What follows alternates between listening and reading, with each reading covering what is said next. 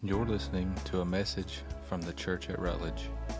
For more information about TCAR, please visit thechurchatrutledge.org.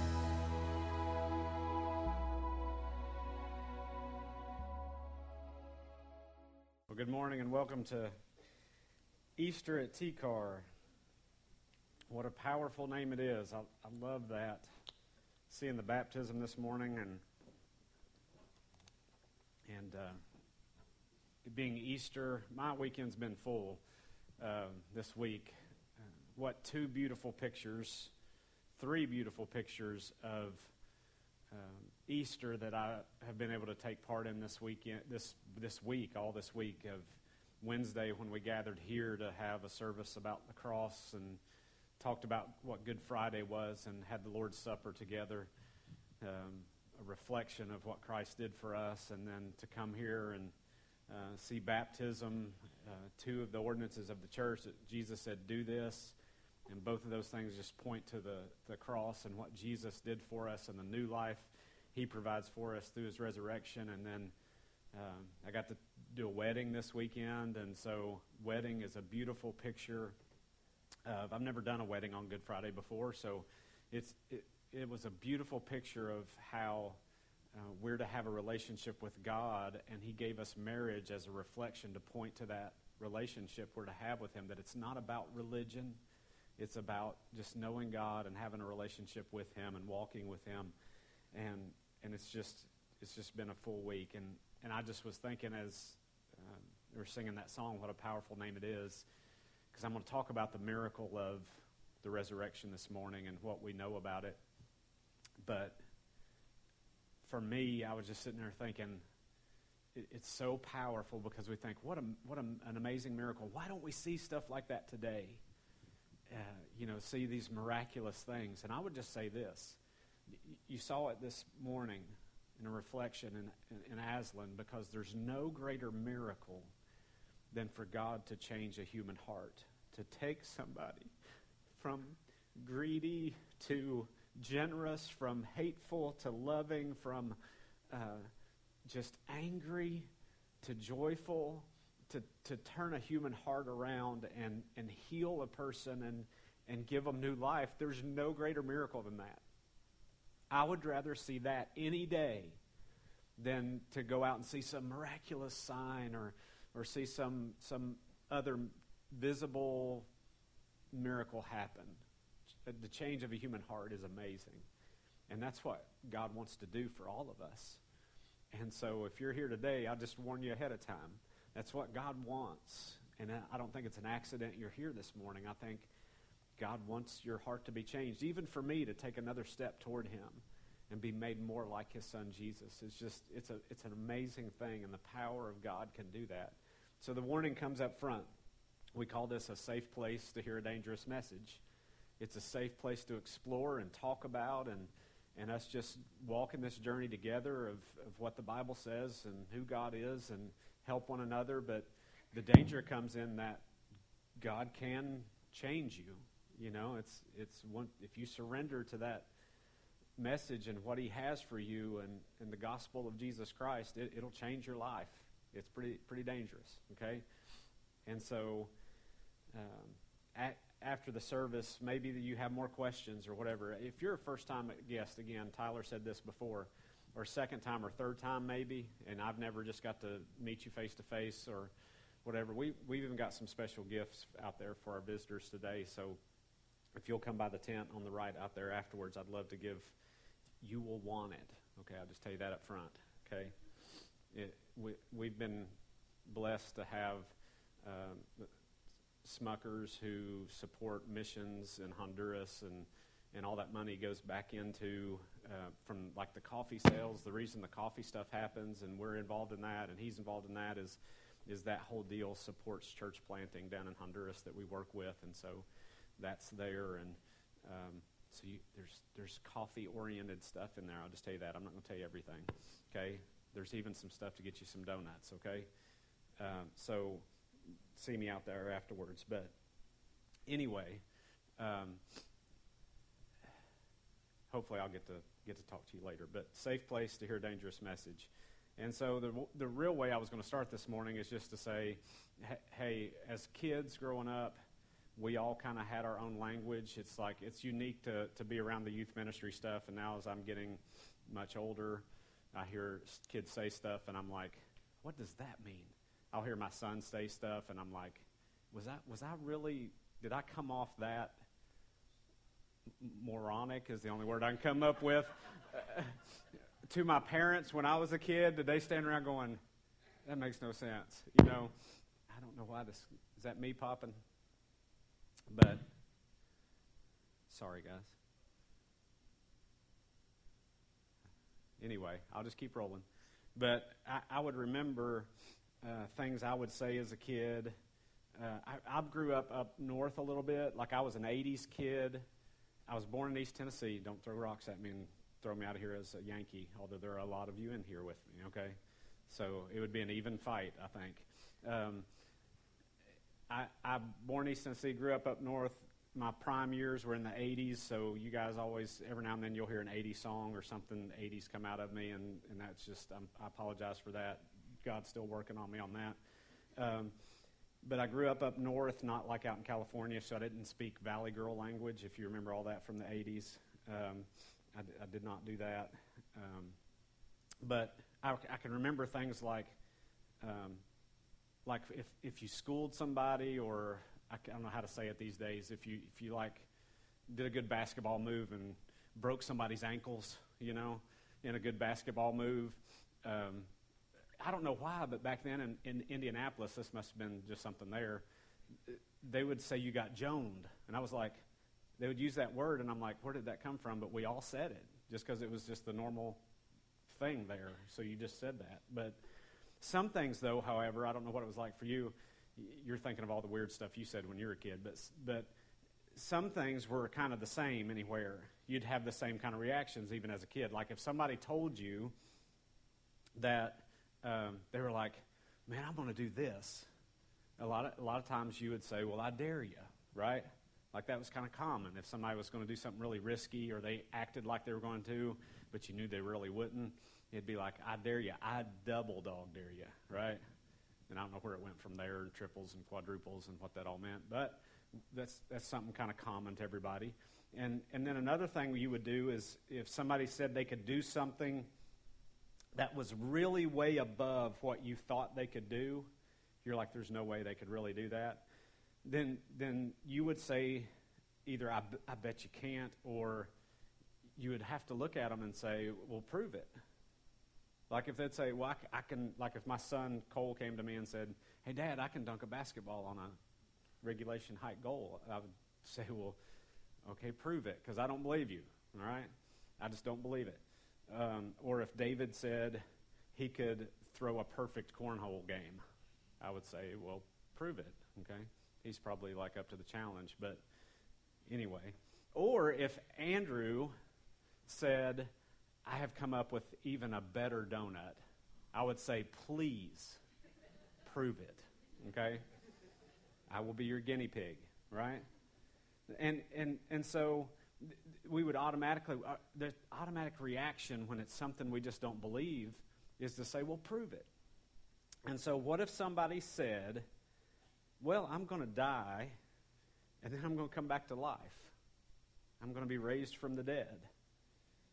Would you believe that if somebody just told you that, no matter what you saw out of them or heard or miraculous things they may have even done, to say, I'm going to die and then come back to life?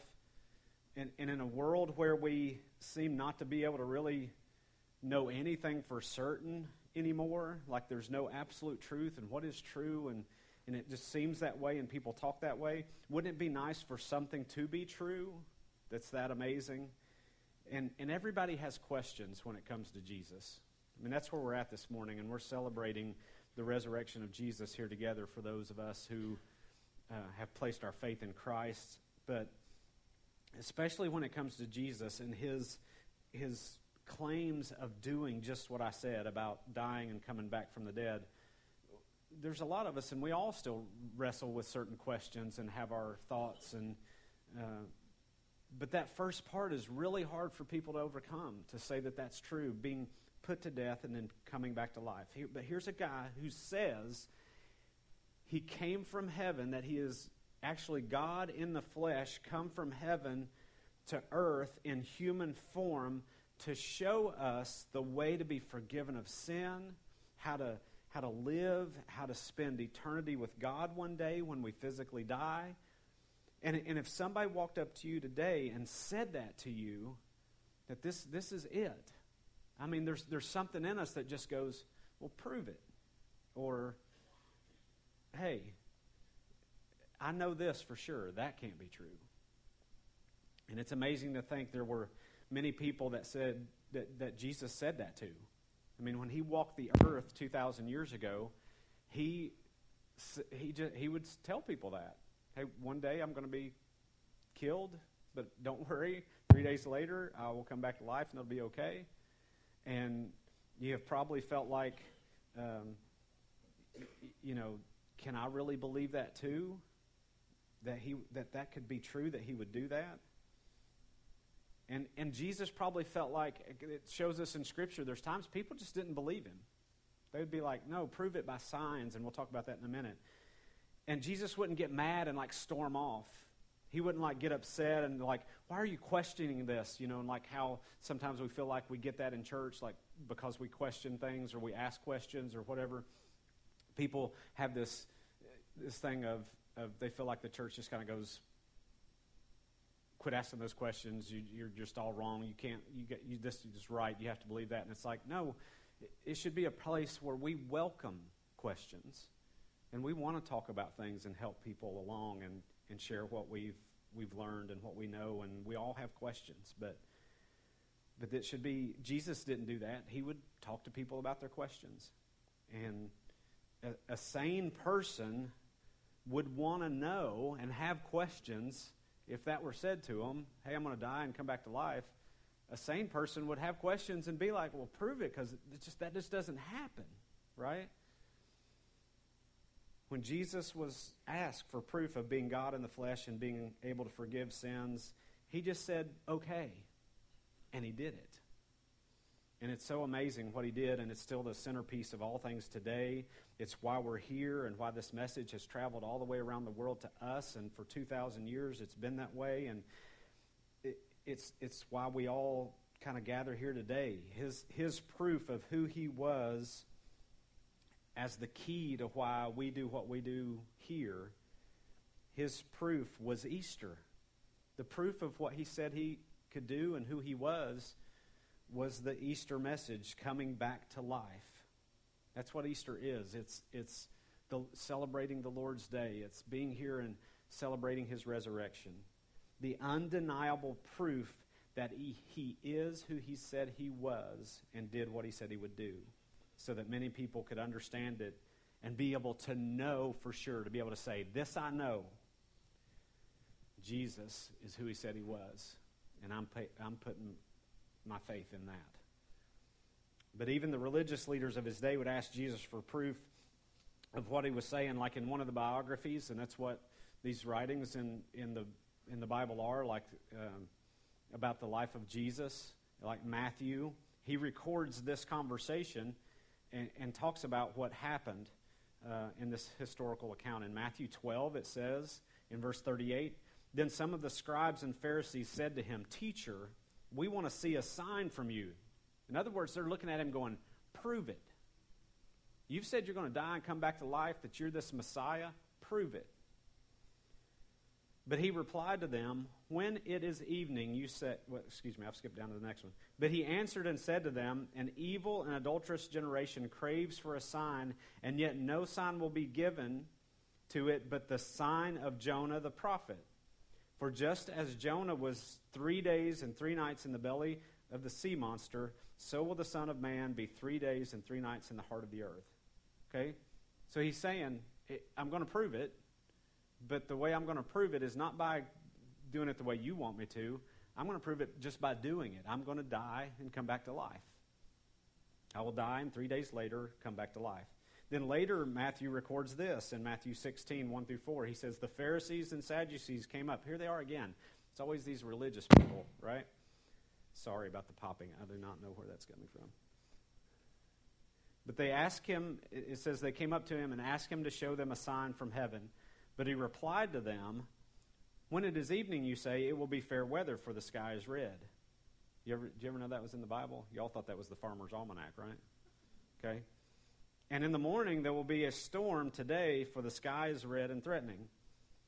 Do you know how to discern the appearance of the sky, but cannot discern the sign of the times? An evil and adulterous generation seeks after a sign, and a sign will not be given it except the sign of Jonah. Okay? And he's referring back to that again, saying, I'm going to do it by proving to you when I die and I'm raised again in 3 days. And over again in the history that we see of the Bible and what Jesus told people over and over again, he says the sign, the proof, the test of whether he was real or not and who he said he was that it all rides on the death, burial, and resurrection happening. It all rides on that one thing. This I know, and I can tell you for certain. Everything hangs on whether or not the death, burial, and resurrection of Jesus is true or not. Everything for all of us hinges on, did that really happen? That gives credibility to Jesus. It gives authority to the Scriptures. It validates what we believe. Okay? Paul in the New Testament wrote in regard to this, to the resurrection of Jesus. He says this in 1 Corinthians 15, 17 through 19. He says, and if Christ has not been raised, your faith is worthless. You see what he says? If there's no resurrection, then it's not worth anything. You are still in your sins. He couldn't have been the one to die for your sins if that were not true. Then those also who have fallen asleep in Christ have perished. If we have hoped in Christ in this life only, we are of all men most to be pitied. If there's no life after death, if there's no raising from the dead, if he wasn't resurrected, then we can't defeat death, and there's no hope. We're to be pitied, especially those who believe in that and it's not true. Everything you have staked your life on as a Christian, if you are one, is a joke if Jesus was not raised from the dead. That's what Paul would say, and that he had furthermore he would say, we've been telling straight up lies about God to many people if that's not true. Okay? Everything Paul had been telling people in these letters was a lie if there's no resurrection. But this I know, Christ has risen from the dead and is alive and well and longs for us to know him and the certainty of life with him. Millions are celebrating around the world today. Do you grasp that? How amazing that is? That if it's not true, how is that possible? Okay? They're celebrating what really happened, but what is the proof? What about all these questions people ask, and yet, I just don't hear an answer for those things, and they come up with all these things of how is this true? Okay? Christianity is the world's largest faith. People try to debate and say Islam has gotten bigger than Christianity, but the statistics still say Christianity is the largest religion, largest faith, and it's built off of the death, burial, and resurrection of Jesus. 2.3 billion people, 32% of the world, one statistic I saw. So how did it happen that all happened? Okay, what do you find when you look for proof of this happening? And some of you know there's books like The Case for Christ, and different people who are secular scientists who had looked into this and end up proving it to themselves, and it happens. But what do you find when you look for that stuff? What if we really investigated? What if we had a court case and tried to prove it? What would we find? Well, those things have been done, and what we have found, what is the evidence? It's kind of overwhelming and amazing, and it almost makes you feel like when you really look at it, it takes more faith to believe it didn't happen than it happened, although what we believe is in faith and putting our faith in Christ. But most, if not all, agree. I would say I don't think I've ever read anything where someone would say Jesus did not historically exist, like there was not ever a person named Jesus that was in history. Okay, He is a verifiable person by all standards of every bit of history of any other person who lived during the period that the Bible says he lived in. It's in that account. It's in all other, kinds of historical, even government Roman type documents that would say here's events that happened. Nobody denies that he existed, and nobody denies that something happened. Like there's no way all this came out of the fact that he just lived. Something had to happen to cause all this. And what happened turned timid, scared, running for their lives and hiding disciples into like fearless, kamikaze, evangelist, missionary church planners. I mean, whatever happened totally turned these guys around. It was that compelling. Whatever they saw and whatever they heard changed them to that degree. From just flat out denying him to giving their lives for him. Jesus undeniably existed, and no one denies that. Real-time, place person, well-documented. There's guys even there's a guy named Bart Ehrman he's like one of the biggest antagonists to Christianity. He tries to write a book every year to tear down Christianity. But even he agrees that Jesus existed and something happened, okay? Jesus is one of the most documented figures in history, even outside the Bible. Most writers, there's guys like Thallus, 52 A.D., a pagan non-Christian, who said this, and this is reading from a quote by Julius Africanus in 221 A.D., but he's quoting what he read from this guy in 52 A.D., sorry to run circles around that. But this is like writing of 52 A.D. where it says this: on the whole world there pressed a most fearful darkness, and the rocks were rent by an earthquake, and many places in Judea and other districts were thrown down.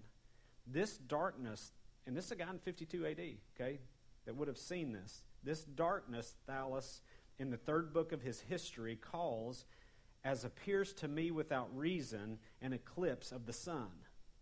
Okay, so this guy that was there documented, and if you know what happened at the crucifixion of Christ when the earth shook and everything went dark and the veil of the temple was torn in two, okay?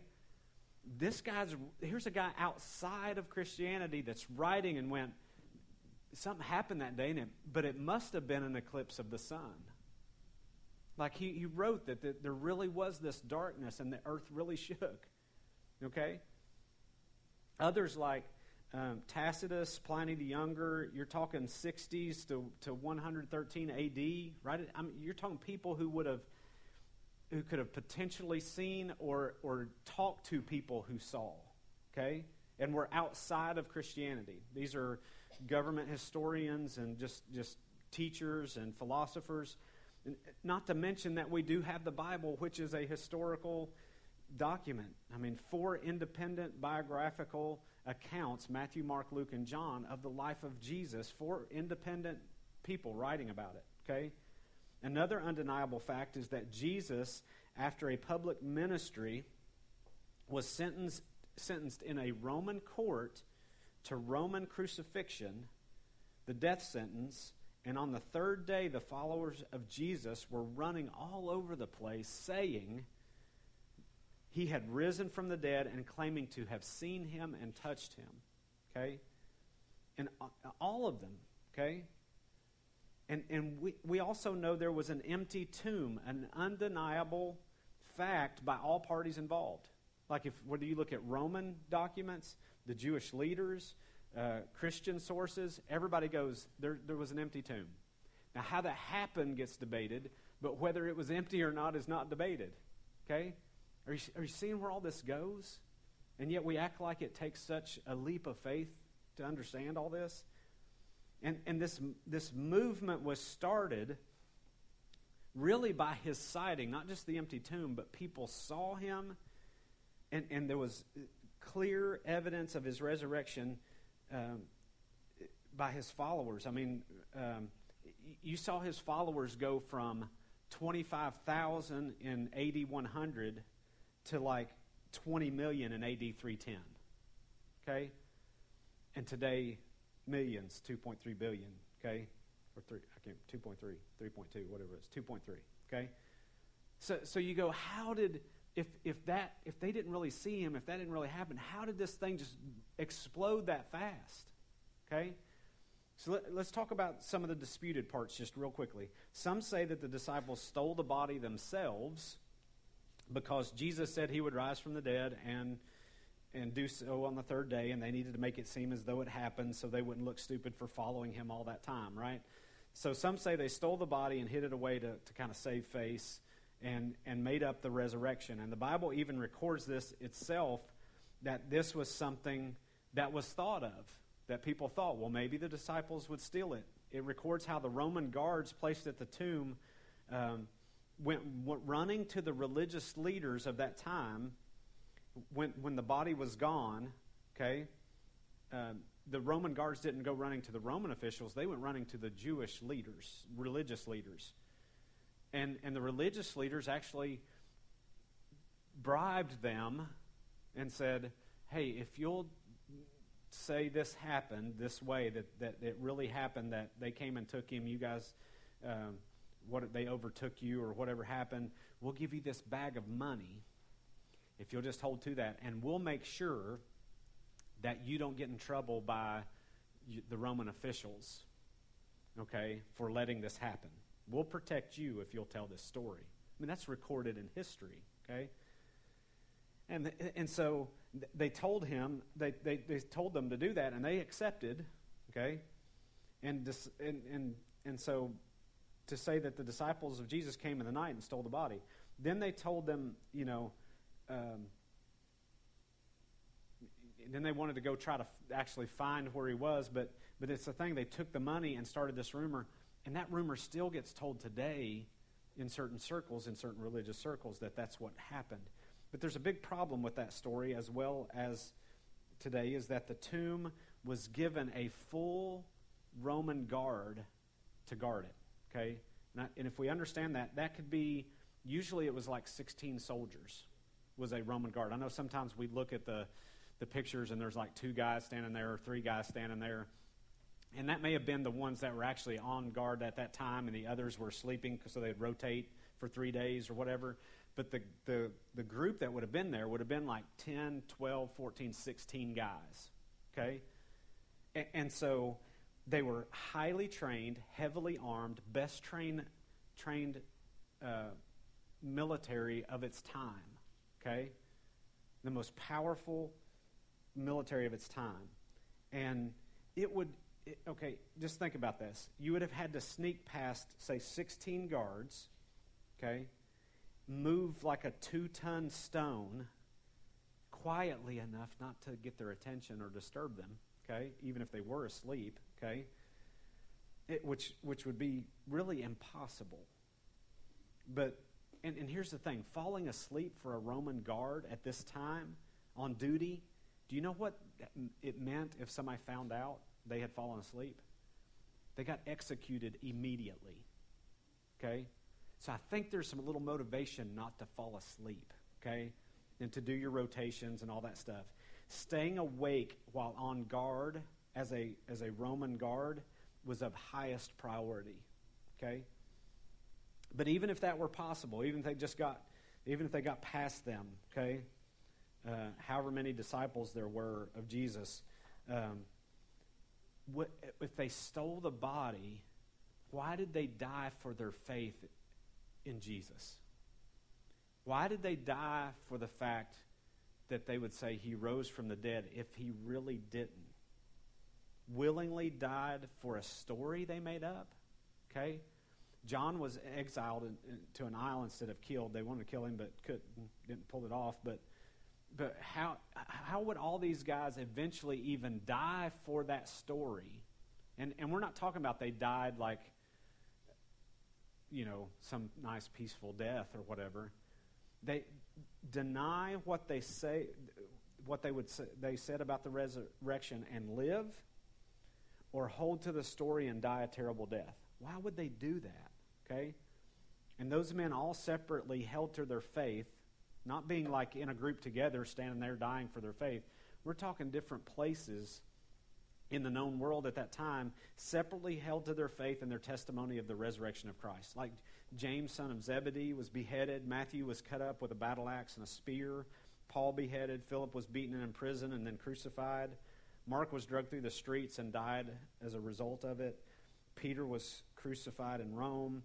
James was thrown from the top of the temple in Jerusalem, then beaten with a club till he was dead. You would think falling that high from the pinnacle of the temple, being thrown off of it, you would die, but he didn't, so then they beat him with a club. Bartholomew was beaten and crucified. Andrew was bound to a cross where he preached from the cross until he was dead. Like they put him on a cross, and he preached at people for like 2 days before he died. Why in the world would you do that if that was not true? Like there's no way, okay? Thomas was run through by 4 soldiers with spears. Jude was shot with arrows and then crucified. And Matthias, the one who replaced Judas, was stoned and beheaded, okay? People, even today, will die for something that's not true if they believe it to be true. Okay, we see that. We understand that, right? But people don't die for what they know is a lie. You're not going to die for what you know to be a lie. They were just willing days previously to deny him before they saw him resurrected. As soon as he was crucified, they all denied him and would walk away. Why would they have that kind of change that quickly if they didn't see Jesus raised from the dead, if they didn't witness it and see him? Okay? Each willingly went to a violent death, and they could have ran from it like they did before. They could have been rewarded if they had told otherwise. There is no way they just stole the body for a lie. And then there's the others, the Romans or the Jewish leaders. Did they take the body? What on earth would the motive be? Okay? When you look to prove a crime, what do you look for? What's the motive? There is actually motive for them not to do it, not for them to do it. It only works against them for them to steal the body. It makes no sense. Okay? It only works.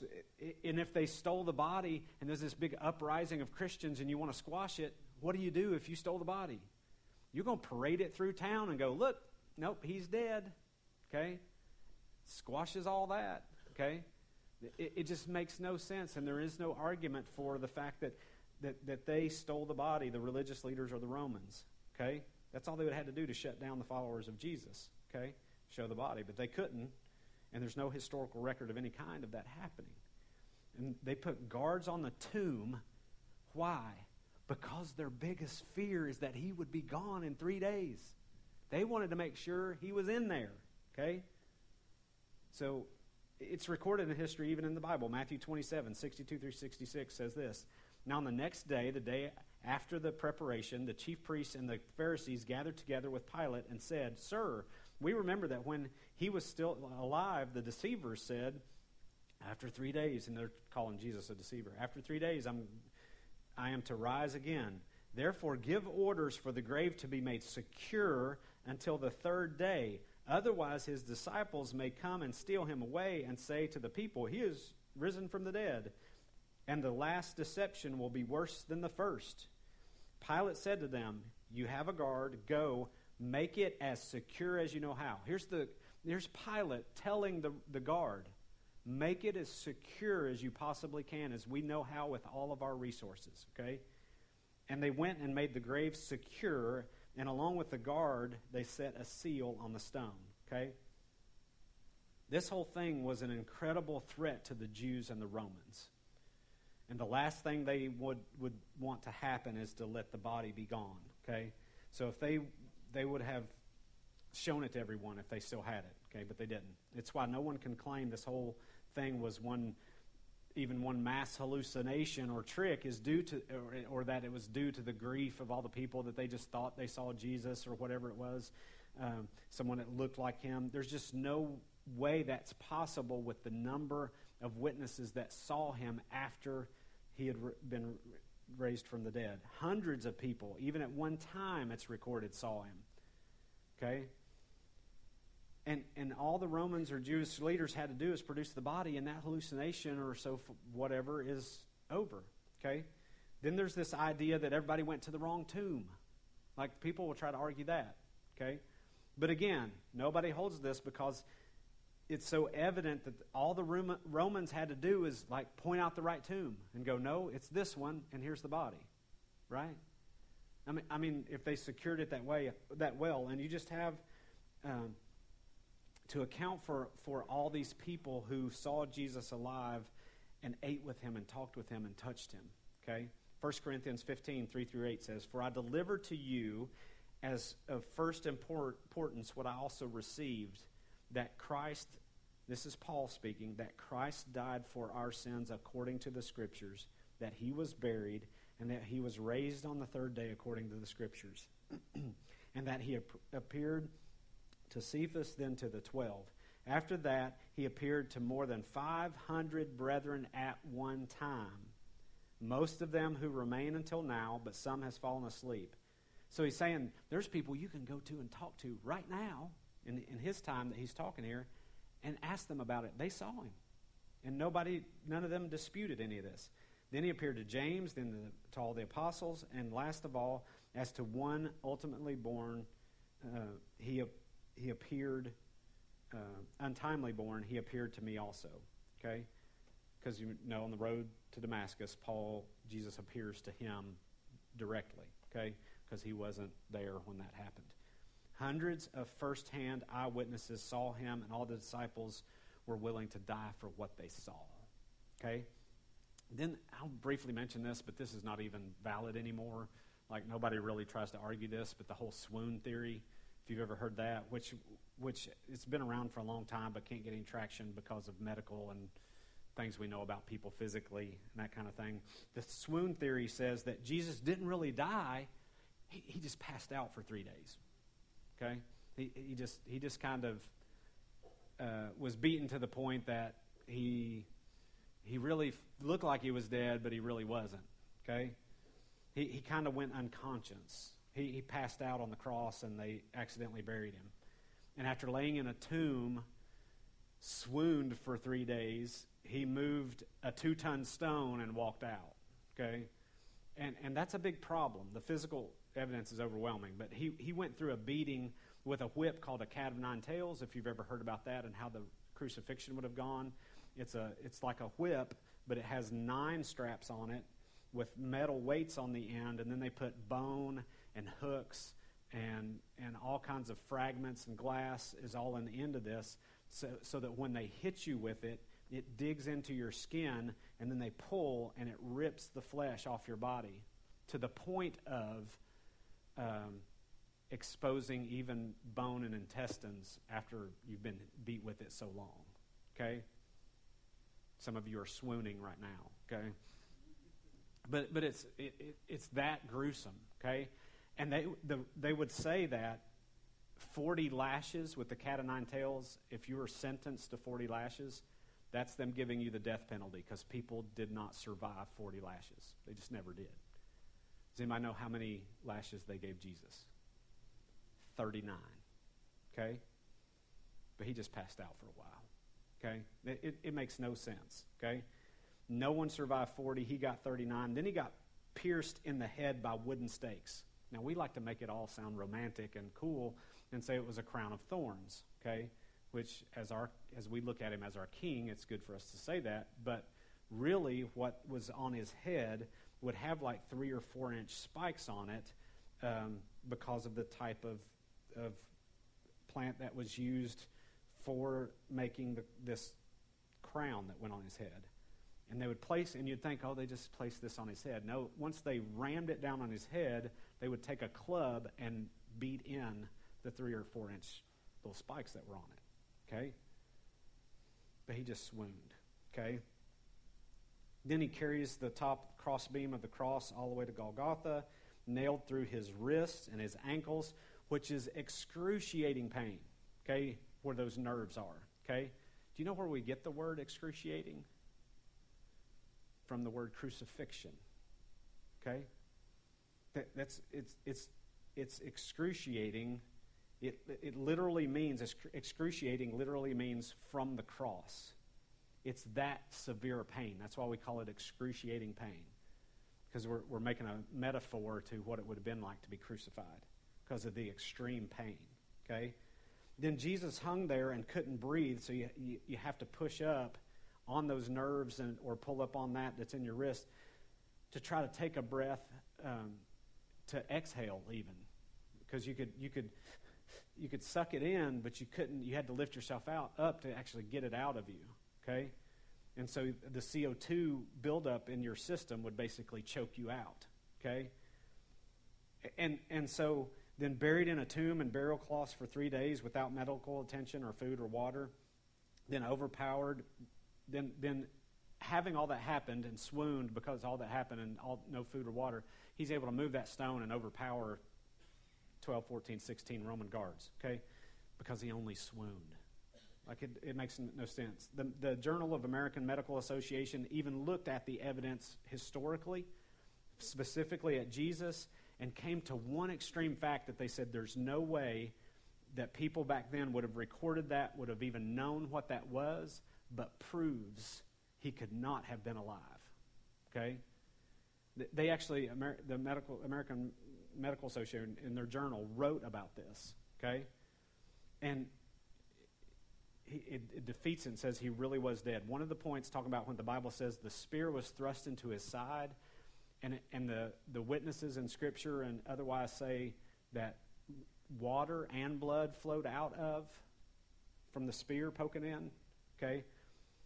The eyewitnesses there would not have known this of why to record that, but the significance of that time, what it was is the fluid can only come from the sac that surrounds the heart, the pericardium, okay? And then into the heart itself. So they literally into his side and into his heart. Okay? This is not something you live through. Okay? It's just not possible. He was definitely dead. Okay? Know he existed. Know the crucifixion happened. Know he was dead. Know the tomb he was in. Can't explain how he got out. We can from Scripture. Okay? So if there's no stolen body, no wrong tomb, no hallucination, no swooning, or any other explanation that holds water, what happened? What's left? Okay? He rose from the dead. He did what he said he would do. He proved it. Okay? And up front, if you don't believe that can happen and you think, don't try to intellectually trap me into a corner and coerce me into saying, well, it had to have happened and all that because, you know, Marty, I hear what you're saying, but it's impossible for somebody to be raised, to come back to life, to be raised from the dead. To which I would say, exactly. It is. That's why it's a miracle. That's why it's a God thing. That's the point. Okay? They don't. We knew it, and the people then knew it. That doesn't happen. Okay? No one ever even would come up with, if you were inventing a story to create a religion, you wouldn't do this. This wouldn't be the story. Because everybody'd go, no, that can happen. But all they're doing is recording what really actually happened. It's an impossible story. The story of the resurrection didn't come about because of the disciples' faith. Get this connection here, okay? The story of the resurrection didn't come about because of the disciples' faith, but their faith came about because of a result of the resurrection. You understand that? They weren't trying to, the death ran them off. The resurrection proved it. And so their faith came about because of that. They didn't have to make that up because of their faith. Okay? Jesus really rose from the dead, and they saw it, and they gave their lives for it. Easter is not just bunnies and baskets and eggs. It's about an amazing event that happened 2,000 years ago. A dead man rose to life. And what's special about this is that it not only brings us forgiveness of our sin, but new life and new power over death and hell and the grave. New power to live a new spiritual life. You don't have to be trapped in the chains of addiction and who you are, you can be who God created you to be, which is absolutely wonderful. They asked Jesus to prove it, and he did. And this I know, and Lord, I hope it doesn't happen, and I hope I would be able to say I would do it. But I believe it happened, and even for myself, I would stake my life on it, that really happened. What about you? What are you betting your life on? You're betting your life on something. So what is it? And would you consider for a moment what really happened a couple thousand years ago? Now, if you still have questions, it's okay. Okay? Everybody does. And so for the next few weeks, what's awesome is I want to invite you back, because for the next few weeks, we're going to talk about all those questions. And I want you to ask me more questions. I'd love for you to email me and say, well, Marty, what about this? And what about this? And I have a question about this. Well, I'd love to talk about it, okay? In mutual respect and each other. If anybody's been around here for long enough, they know you don't get treated harsh or different or ran off because you believe differently, okay? If you still have questions, it's okay. Questions like, why doesn't God stop all the evil and suffering in the world? Why does he let all this continue? We all have questions like that. It seems like the God of the Old Testament and Jesus of the New Testament are so different. One's loving, one's very harsh, and all this bloody stuff. And what is the deal between the Old Testament and New Testament? It seems like different gods. Well, we'll talk about that because they're not, okay? And if you read it, you see this. But we have those questions. The God of the Old Testament seems so unjust and vengeful and wrathful and angry. But Jesus is just my friend. Like, what's up with that, okay? Is there really a difference? Why do Christians today seem so homophobic and judgmental and just plain weird, right?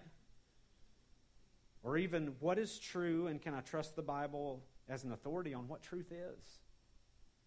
Maybe you have other questions and you just need a safe place to ask. That's what we're here for and what we're going to do over the next few weeks and talk about. Maybe you have a question you'd like to send to me, and I would welcome that. But if you're here on Easter and understand for the first time today what God has done for you, that this is real, that you don't have to check your brain at the door to believe it, you don't. But there is a certain amount of faith. Faith is saying, I put my trust in Jesus for what he did for me. Not just that we know it's an actual event, but that in doing so, it pays for my sin, that it qualifies him for who he says he was and what he said he did. It qualifies him to have paid for my sin and for me to have new life. And I'm placing my trust in that by the power of the Holy Spirit, that he's going to change me. And so you just surrender to that today.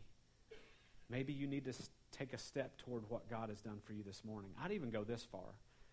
If you would say, Marty, today I see it, that I've been living my life my own way, Lord of my own life. I don't need God. I've been saying no to him, but this morning I understand what the resurrection means for me, that it's true. I'm turning from me and my sin, and I'm turning to Jesus, and he's now Lord of my life, and I want to live for him, not myself. If that's you, then I'll go this far. We can sit down for just a moment. When they play in a minute, we'll even run you over here and baptize you this morning. You're like, oh, I'm in my Easter outfit. If you're like me, that's not real impressive, okay? We're kind of casual around here. It's okay. But think about this. You're giving your life to Christ. Who cares about a wet car seat or your clothes? This is miracle life change heart stuff, okay? Maybe this is something you need to do. It's ready and it's over there. We'll sit down and talk and we'll do it, okay? Or maybe it's just as simple as saying, because that's what you see in Scripture. People would come to Christ and they get baptized immediately, okay? And it's not baptism that saves you. It's Jesus and what he did, okay? But maybe this is something, a step you just need to take is baptism even. We'll celebrate that with you this morning. But maybe you just need to take a step and say, I want to explore some more and know more about this. And I'm not sure I'm buying all into this morning, Marty, but I'll take this journey with you, and I'd love to know more. Please come back, okay?